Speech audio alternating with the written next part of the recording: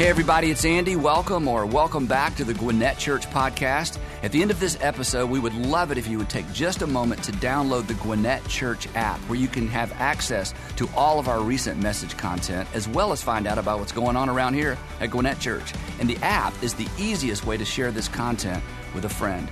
Most importantly, however, I hope the following presentation inspires you to take your next step in your faith journey. So there's a story that was told of a Sunday school teacher who had a group of first graders, and he decided that he wanted to explain to these first graders what they had to do to go to heaven. But he decided before he did that, he wanted to know what they already knew, so he thought he would ask them a series of questions to discover kind of where they were in their understanding of heaven and what it took to go to heaven. So he asked them the first question. He says, okay, kids, if I sold my house and my car and had a big garage sale and gave all the money to the church, would that get me into heaven? And all the kids went, no. He said, all right. Second question.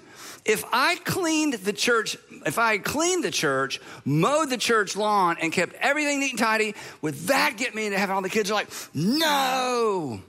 He said, what about this? What if I'm kind to animals and give candy to children? Would that get me into heaven?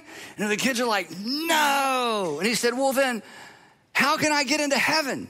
And the kid in the back stood up and said, you gotta be dead. So today we are in part one of our three-part series, Heaven. Who goes there other than just dead people? Anyway, now you know this because you're part of this statistic. Most Americans believe in heaven. Most Americans believe in some sort of afterlife, a good place, you know. And most Americans, maybe because we're Americans, most of us believe we're going there.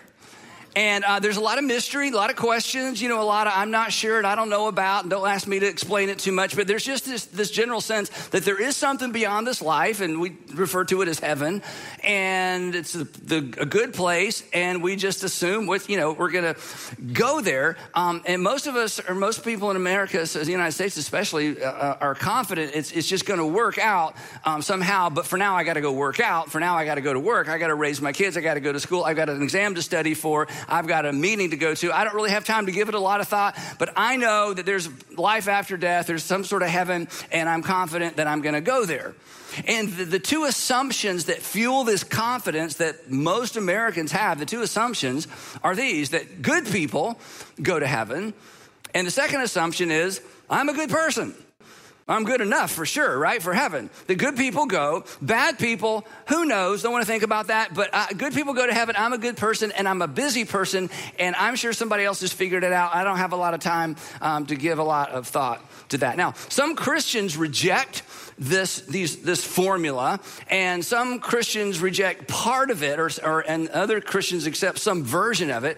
So I thought since we're in church, we should talk about it, right?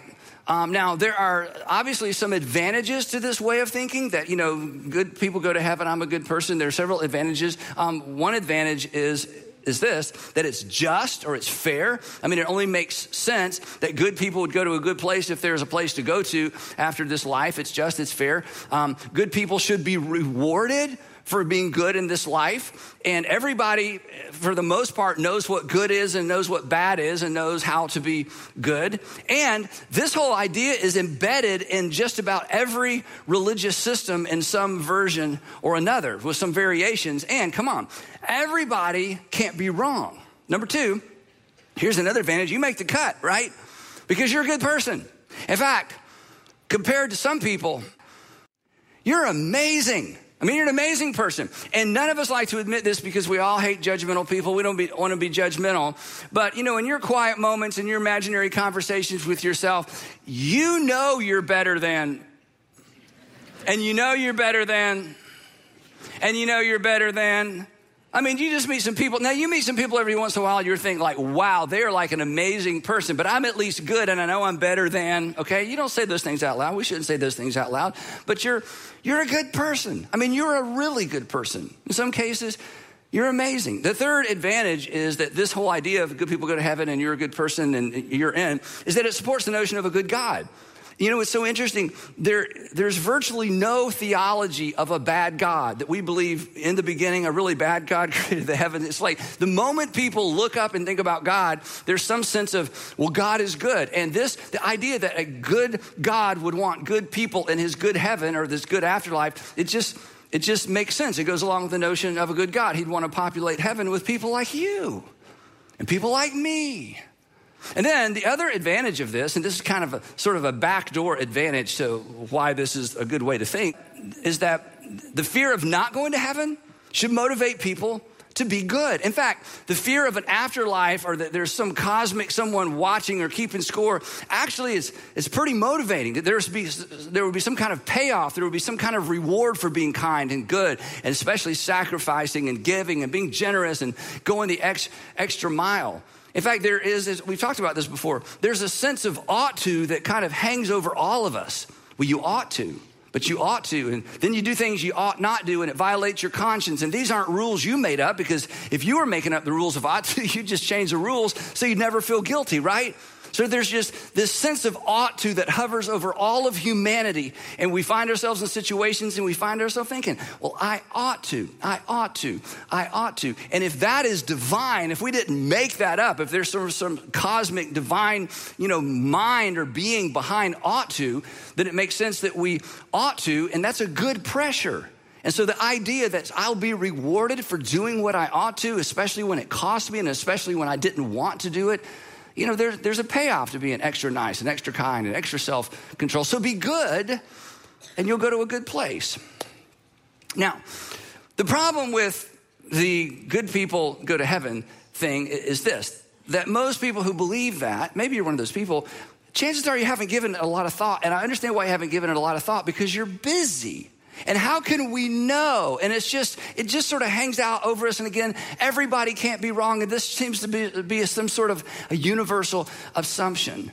But on closer examination, or when you begin to scratch beneath the comforting surface of, hey, I think good people go to heaven and I'm a good person, the good people go to heaven theory or idea, it breaks down quickly. In fact, because you're going to feel like I'm poking fun a little bit, and I am, it actually becomes a little bit absurd once you actually start to think about it. There's some unsettling realities if you decide to base your eternity, or we base our eternity on this thought, this assumption, or this myth that came from who knows where to begin with. And this is kind of a big one. The human race has no indisputable, agreed upon, divinely revealed standard. So if there's a God that's going to let us into heaven because we're good, then God should have let us know what good is. There should be some universal, like the whole world understands this is good, this is bad, this is right, this is wrong, this is good, this is evil. But there is no multi-generational, and that's the part we forget about. It's not just a snapshot of this generation, in our year and, the modern world. There's no multi-generational, universal set of rules to measure our behavior against. And all of you know enough history to know this. I mean, isn't it true that the idea, the concept of justice and the concept of morality and the concept of good, it's been all over the map historically, right? I mean, what was self-evidently good 500 years ago, we think is self-evidently evil now. What was considered it was self-evident that this was bad. Now, in the modern times, we think, no, that's not bad. That's good. So how do we know? I mean, a couple of illustrations, and I think these are I think these are kind of show-stopping illustrations. You may not identify with this, but based on the current ethic of how women should be treated in the modern world, I mean, the whole idea that men and women are equal, I mean, that seems like duh to us, because we were raised in a generation and raised in a place where men and women, they have equality, and the dignity, there's dignity to both. And, we wouldn't even question that. That is self-evident to us. But if that's good, if our view of the dignity of women is good, that means before the 20th century, maybe only a dozen men went to heaven. Yeah, think about that. In other words, because we can't bear the thought that a woman would be degraded or dismissed or be disenfranchised from something just because she's a woman. That's like, are you kidding? But not too long ago, that was the assumption. It was self-evident that men were just a better species than women. And in some parts of the world, that's still an assumption. That's just still self-evident. Well, I think that's a huge bad thing. I think that's horribly wrong. So how could a good God possibly let a bunch of men into heaven who lived their whole life thinking that? So again, I just don't think there'd be many men, earlier than the 19th century that made it to heaven. It's kind of absurd, isn't it? Well, women, you're thinking, oh, I love this. We're not done. So, the ladies shouldn't get too excited because this is another tough one. Based on our current Western understanding of the dignity of all people and our thoughts about slavery, then I'm afraid that maybe nobody before the 16th century went to heaven, except maybe slaves. Because all over the world, it was self-evident. I mean, it's like, it was just a duh. It was just an assumption. Some people were born to own and to rule. Other people were born to be owned and to be ruled over. I'm not talking about slavery in the United States. I'm talking about all over the world. In every single culture, there were slaves. People were owned. Well, we think, goodness, what could be, pardon my grammar, what could be badder than that? I mean, you've done some bad things, but I mean, what could possibly be worse than treating a human being as if they're a possession, or treating a human being worse than you treat your cattle? I would just think anybody that did any of that, or who even acknowledged that that's an okay thing or a good thing, or, I'm not rich enough to have slaves, but I hope one day I'm rich enough to have my own slaves. Anybody who thought that way or supported that way of thinking, I mean, that's so horrible. None of those people should go to heaven, should they? But if that's the case, before the 16th century, wow, who made it to heaven? My point is simply this, that good, isn't it true? Good's a moving target. It's a moving target culturally. It's a moving target generationally. It's a moving target nationally. And if we're real honest, it's a moving target personally. Because there are things that bother you now that didn't bother you in an earlier time of your life, in your life. There are things that bother you in this season of life that you consider bad, that once upon a time, you not only did they not bother you, you just thought they were good. So how do we know what good is? It's constantly changing. There is no consensus. There's not even consensus in the world in this generation, much less when you take into consideration previous generations. Now, of course, some people want to say, wait, Andy, you're the pastor, you're the preacher. You should know better. The Bible, come on, Andy. The Bible tells us the standard. The Bible gives us the standard. The Bible tells us right from wrong and good and bad. And the Bible is the standard by which we should measure our behavior. And the Bible tells us enough about good to know whether or not we're good enough to go to heaven. But I don't advise you use the Bible, because if the Bible is the standard, you do not make the cut. Okay, sometimes people will toss out, the 10 Commandments, I try to keep the 10 Commandments. Now, nobody has these conversations with me anymore because I'm a pastor. Nobody wants to talk to me about important stuff, But back when, I was a student and I was in graduate school and I loved, sort of finding these conversations, and people toss out, what about the 10 Commandments? And I would always say, well, name them. So you live by the 10 Commandments? I do my best to live by the 10 Commandments. Well, name them. And they couldn't name them if their eternity depended on it, and somehow they thought their eternity depended on it. So it's like, well, I keep the 10 Commandments. No, you don't. Nobody in this room keeps the 10 Commandments, but that's okay to think that. As long as you don't know what they are, it's easy to think you keep them, right? So here's a fun fact. Now, not next time, but our third part of this series, we're going to actually talk about the 10 Commandments specifically, so you're not going to want to miss that. But just a little heads up. The 10 Commandments shows up in the Old Testament book of Exodus. And in the book of Exodus, the word heaven does not appear anywhere in the entire book of Exodus except it refers to the heavens like the sky. There is no correlation between the 10 Commandments or any of the laws given by God and going to heaven. In fact, the Old Testament doesn't have any theology of an afterlife. It's kind of sad. Everybody goes to Sheol. Everybody. See, in Sheol, what's Sheol? I don't know. It's just where you go. We don't know anything about it. That's the whole Old Testament. And yet in the Old Testament, we find all these rules and all these laws. So the Old Testament is no help. And the 10 Commandments are certainly no help, because nowhere connected to the 10 Commandments is there, if you keep these, here's what's going to happen to you in an afterlife. Now, the New Testament is actually worse, because the New Testament is full of stuff about heaven. In fact, in the New Testament, there's more said about heaven than any other ancient literature that talks about the afterlife by far. There's so much about eternity and so much about heaven, but the New Testament's a bit of a tease, because in the New Testament, if we're trying to find a way to work our way to heaven, the message is good luck, you're doomed. I mean, here's what Paul wrote, and Paul was a great Jew. He was a Pharisee. He was like, Paul was one of the goodest, I know it's not the right really word. He was one of the goodest of all the good people, and then he becomes a Jesus follower. And when he understands the message of Jesus, and when he kind of gets a fuller picture of eternity, here's what he wrote. He said, there's no one righteous, not even one. There's no one good, not even one. He says, now if you're not sure what I'm talking about, let me tease it out for you. Therefore, no one, that would be all of us ones, no one will be declared righteous in God's sight by being good, by the works of the law. That if you find law in the Bible, or if you find law anywhere and you think, if I can just keep these laws and if I can be consistent, then I'm going to be declared righteous and good enough for God, Paul says, you're kidding yourself. And then there's this famous statement that many of us heard growing up, if you grew up around church, all have sinned, for all have sinned and fallen short of the glory or the presence of God. The Bible does not provide us with a standard of conduct that guarantees us heaven, even though there's so much in the Bible about heaven. In fact, it's just the opposite. Now, at this point in our discussion, 3-part discussion, I'm not arguing that the Bible is correct about heaven. I'm just saying that's what the Bible says. It gives us no help. There is no magic list that if you do the following, you'll be right with God and go to heaven when you die. It does not exist. And anyone who thinks it does, I'm being a little critical, you just haven't read the Bible, right?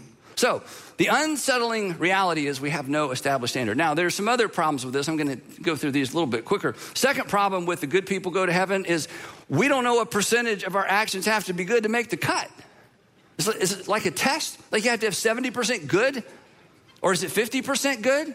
Is it 20% good? The point is you have no idea. First of all, we don't even know what good is exactly, and we don't know what percentage of our deeds have to be good to make the cut to get to heaven. Nobody told us. Does God factor in our environment? I don't know if that's a good thing or not, because I grew up in an environment where I am so accountable. Like I mentioned before, I'm a preacher's kid. I know all the chapters and verse. I knew about sin before I even knew what the sin was. It's like, thou shalt not. What is that? You'll find out, son. Just memorize that. Don't do it, when you figure it out. So I'm so accountable, but my environment. But other people grew up in an environment where there was no teaching necessarily about right or wrong or morality. So does God take our environment into account? Well, we know what we would say. Well, I would if I were God. Yeah, me too. But you're not God, and I'm not God. And God never told us, does he take environment into account? And here's one. This is scary. At what age do our deeds start counting? I hope somewhere past 50, right? When does God start saying, start the ledger sheet? Oh, my goodness. When does it start? I know I'm kind of making fun, I'm kind of poking, but shouldn't we know? Come on. If heaven depends on this, shouldn't the formula and shouldn't the system be a little bit clearer, right? Number 3, we don't know if thoughts and motives count against us. This is just what we do or why we did what we did. How about this? According to the, good people go, you could be out of time and not know it. You may have done so many bad things that you don't have enough time to do enough good things to make up for your bad things. I know, and you kind of chuckle, but we don't know. What if that's the case? And again, you don't even know how the bad things measured against each other. You're thinking, well, this was super bad, this wasn't that bad, but you don't know you're making that up. You may have done so many bad things that you do not have time to make up for them, and you don't even know if there's a way to make up for them. See, we think, well, my good outweighs my bad. Well, that's an interesting thought. First of all, you define what's good and bad. You decide what the scale looks like, and you decide which way it tips, but you have no idea if God even has a scale. There may be bad things you do that just you're out, period, no matter how many good things you do. But what if you're out of time? You could be doomed and not know it. which means you're being good for nothing. You're trying to be a good person going, did you see it? Did you see it? Did you see it? Could you not think about that? Could you see it? And you could be doing all this good stuff for nothing because it doesn't count because you've already done so many bad things. You say, Andy, this is kind of absurd. I know. You scratch beneath the surface of the good people go to heaven idea and it falls completely apart. And then here's another one. You could miss heaven by one good deed. I mean, there's got to be a cutoff, right? I mean, there's got to be a group that's, you were so close. Sorry, you were, I know it's kind of silly. Oh, good. In other words, think about it. You were right on the edge. The scale was tipping in your direction. And if you had not lost your temper with that customer service agent, you'd still be in, but you lost your temper and you're out. And you don't even know you're out. One infraction bumped you out. But here's the really big problem with the whole system. I want you to think about this. If good people go to heaven, if there's some cosmic scale, if that's how it really works, if good people go to heaven, but God never took the time to explain to us what good is and how it works, and if it's a percentage, do motives count? If all of that is a complete mystery and our eternity depends on it, well then God is not good. I mean, what do you call a teacher? What do you call a teacher who doesn't give you any notes or any reading assignments, just a final exam, and never post the date of the final exam? You don't call that a good teacher. What do you call a boss who is going to give you a performance review, but never gave you a job description or an explanation of what your boss expects? What do you call that? You might call that your boss. I hope not. But you don't say that's a good boss. Or what about this? What about a road race? Like, a race that you run in. What about a road race where the race officials don't post signs marking out the path of the race? They don't even publicize the distance that you have to run. And they establish the finish line after the race has already begun. That's not good. That's not fair. And that's not just. But if good people go to heaven, that's the situation. That's the situation. If good people go to heaven, then God is not good by the way we measure good. God is not just by the way we measure justice, and God is not fair by the way we measure fairness. And our understanding of goodness, justice, and fairness is the system we're operating off of, trying to earn our way to heaven. What if God has a very different view of goodness and justice and fairness? And what if he refused or failed to reveal that? Now, that's what some people believe. But the point is simply this. Scratch beneath the surface. Examine this whole view carefully. And it becomes absurd. It falls apart. It breaks down. We're supposed to be good so we can go be with a good God who never defined the terms, who failed to tell us how good is good enough. Because if God is good the way we understand good, he should show up. He should show up every generation or so and give us the updated version of good, because so much has changed. He needs to tell us what's expected. There needs to be good enough 2022.0, right? Because come on, with technology, good has changed. I mean, there are whole categories of crimes that didn't exist 100 years ago or 500 years ago. I mean, the world is a different place. So God would need to show up every generation or so and say, let me update the rules. I mean, it's a whole different world. Now you're traveling all over the world. He should, if God really cared and if there was a way to work our way to heaven, then we would need an update year after, almost, generation after generation, or maybe even more than that. So this is really important. It's really important because how do we sleep at night? What do we say at funerals? I mean, when you do what I do, you're a little bit in the funeral business. I've done hundreds, I guess, of funerals, all kinds of funerals. What do you say at funerals? Joe was a really good man. He was good enough for us. I hope he was good enough for heaven. Let's pray to the God who left us all spinning in the wind and wondering where we stand in terms of eternity. What do we tell our children? What are we supposed to tell our children? I sort of looked around to find out, what do people tell their children? I ran across this article by psychoanalyst and author Erica Komisar. I'd never heard of her before, but I read this fascinating article, and here's what she wrote. She said, I'm often asked by parents, how do I talk to my child about death if I don't believe in God or heaven, which she doesn't? And my answer is always the same, she says, lie. Lie. Why lie? She says, because the idea that you simply die and turn to dust may work for some adults, not many adults, by the way. May work for some adults, but it doesn't help children. Ready for this? Belief in heaven helps them grapple with the tremendous and incomprehensible loss. So we lie? We just make stuff up? Just wishful thinking? And when we mourn, we don't mourn with hope, we mourn with, I don't know. Now, as you know, because you're smart people, super smart people, all of you are smart people. Only smart people tune in and watch and are part of our church. So you're thinking, I know, you're having arguments with me in your head. There are options to the good people go to heaven theory, right? Here's one, there's the God decides view.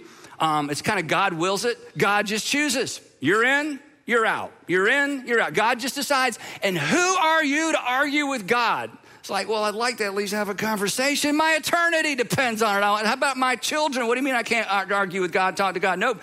God just wills it. He chooses who he wills and he dooms who he wants to doom. And, that's the end of that.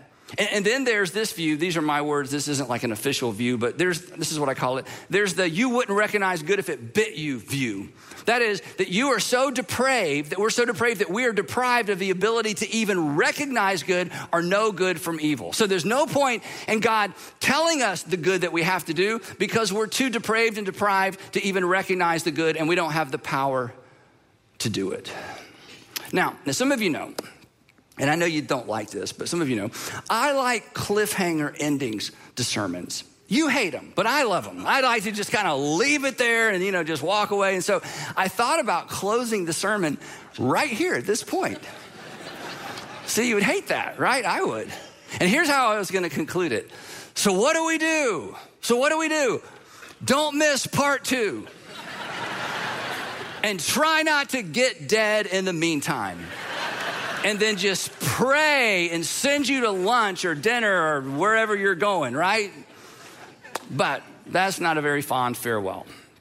So here's how I'd like to end today as we think about where we're going the next time we gather and talk about this.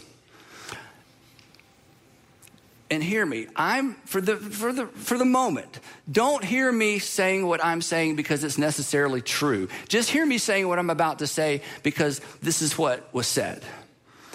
According to Jesus, good people don't go to heaven. According to Jesus, it's the very opposite of what most people who believe there's a heaven actually think and believe. And the fact that Jesus didn't believe that good people go to heaven, that doesn't necessarily make it true. That's just what he taught.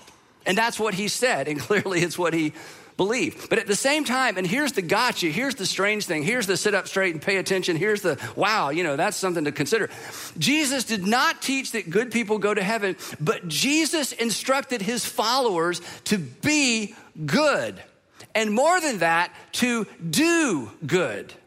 To be good and to do good to each other and to be good and to do good to their enemies. Which means Jesus believed we are capable of doing good. And Jesus believed that we're able to recognize the difference between good and bad, good and evil, what's good for another person and what's not good for another person. So he instructed his followers to do good and to be good, even to the people who mistreat them. And he said, here's how good I want you to be. I want you to be as good as my Father in heaven, but not so you'll go to heaven. Nothing Jesus taught, nothing Jesus illustrated, nothing Jesus parabolized points to the fact that somewhere there's a magic list. There's a list. And if you can just stay on the positive side of the ledger, you're in. Not only did he not infer that, not only did he not teach that, he taught the very opposite. And yet at the same time, he instructed his followers to be good. And not only did he instruct them to be good, if you've read the Sermon on the Mount, he took good to a whole nother level. He took good to such a level that the best people, the goodest people, the Pharisees and the teachers of the law, they found themselves condemned under Jesus' teaching as not even being good enough to keep their own laws. And yet never once did Jesus infer that if you're good enough, you'll spend eternity in heaven. Now, that doesn't mean Jesus was right. My point is this. When it comes to the good people go to heaven, you got to take everything about Jesus, everything he did, everything he taught, and you have to take it off the table and set it aside because Jesus and the teaching of Jesus is irrelevant to the thought that somehow there's a cosmic scale that if my good outweighs my bad, I'm good to go. Be like my Father in heaven, but not so you'll go to heaven. And then, the end of this story, the good people, Pharisees, teachers of the law keepers, and the bad people, the Romans, they conspired together and they killed him. They crucified him. But he had the final word. Because from the cross, it's so amazing. From the cross, he said to a very bad man, I will see you on the other side. If Jesus is who his first century followers claimed he is, that's really good news. You don't have to lie to your children. You don't have to lie to your grandchildren. Let me tell you what's good news. And again, this is my world. When you lose a loved one, you can grieve with hope. You can full on grief with hope. I've done so many funerals, and most of the funerals I do, I'm surrounded by Jesus followers who grieve with hope. But I've done some gravesides, and I've done some funerals where it was all grief. Very little hope. If good people go to heaven and you have no idea how the system works, there's not much hope. And yet the followers of Jesus stated clearly, you can grieve with hope. Again, I'm not arguing Jesus was right. I'm just telling you what he taught. If Jesus was correct, this is so amazing. Don't let your mind rush ahead, okay? If Jesus was correct, God so loved the world that he showed up. And he didn't have to show up every generation to update the rules. He showed up one time to show us the way, to tell us the way. And then when Jesus was questioned, as blasphemous as this was, he said, fellas, I am the way. Instead of giving us a list, God gave us himself. For God so loved the world that he gave his one and only son, that whoever behaves like him, that whoever behaves correctly, whoever does more good than bad. No, this is why you got to take Jesus out of the equation. The good people go to heaven equation.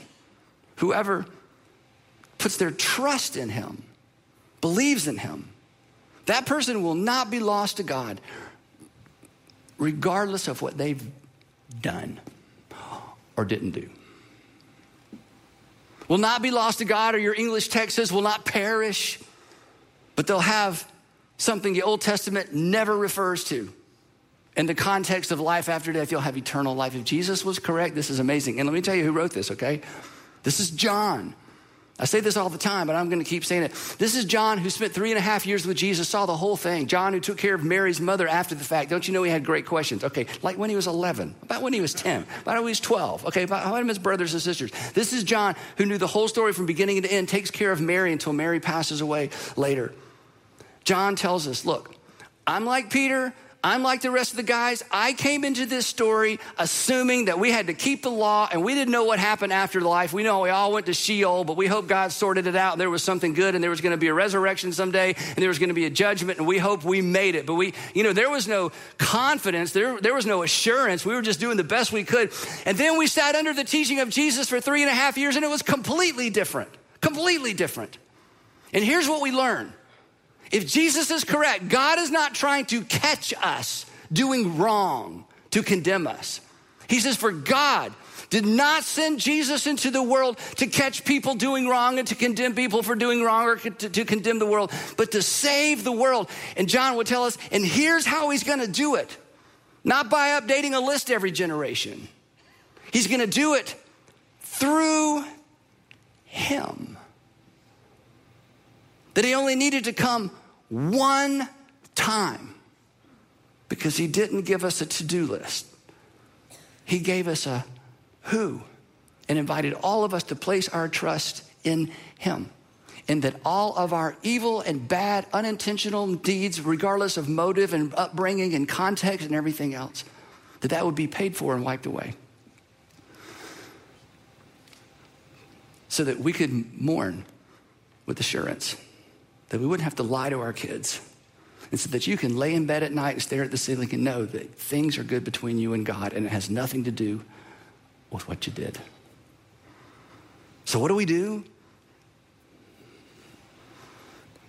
Don't miss part 2 of Heaven. Who goes there? Heavenly Father, thank you. Thank you, thank you, thank you. Father, for the person today that it clicked, it's like, I just never understood it. That's not good preaching. That's not good music. That's a good God who just enlightens our hearts sometimes in a moment that takes us by surprise. I pray that you would give that person the wisdom to embrace that truth and hang on for dear life for the rest of their life. Thank you for sending your son into the world, not to condemn the world, but that the world, the whole world, through you, might be saved. Give us eyes to see, give us ears to hear. I pray that the lyrics of this next song would just wrap themselves around what we just heard and the words of John and bring new life, new encouragement, new meaning in Jesus' name.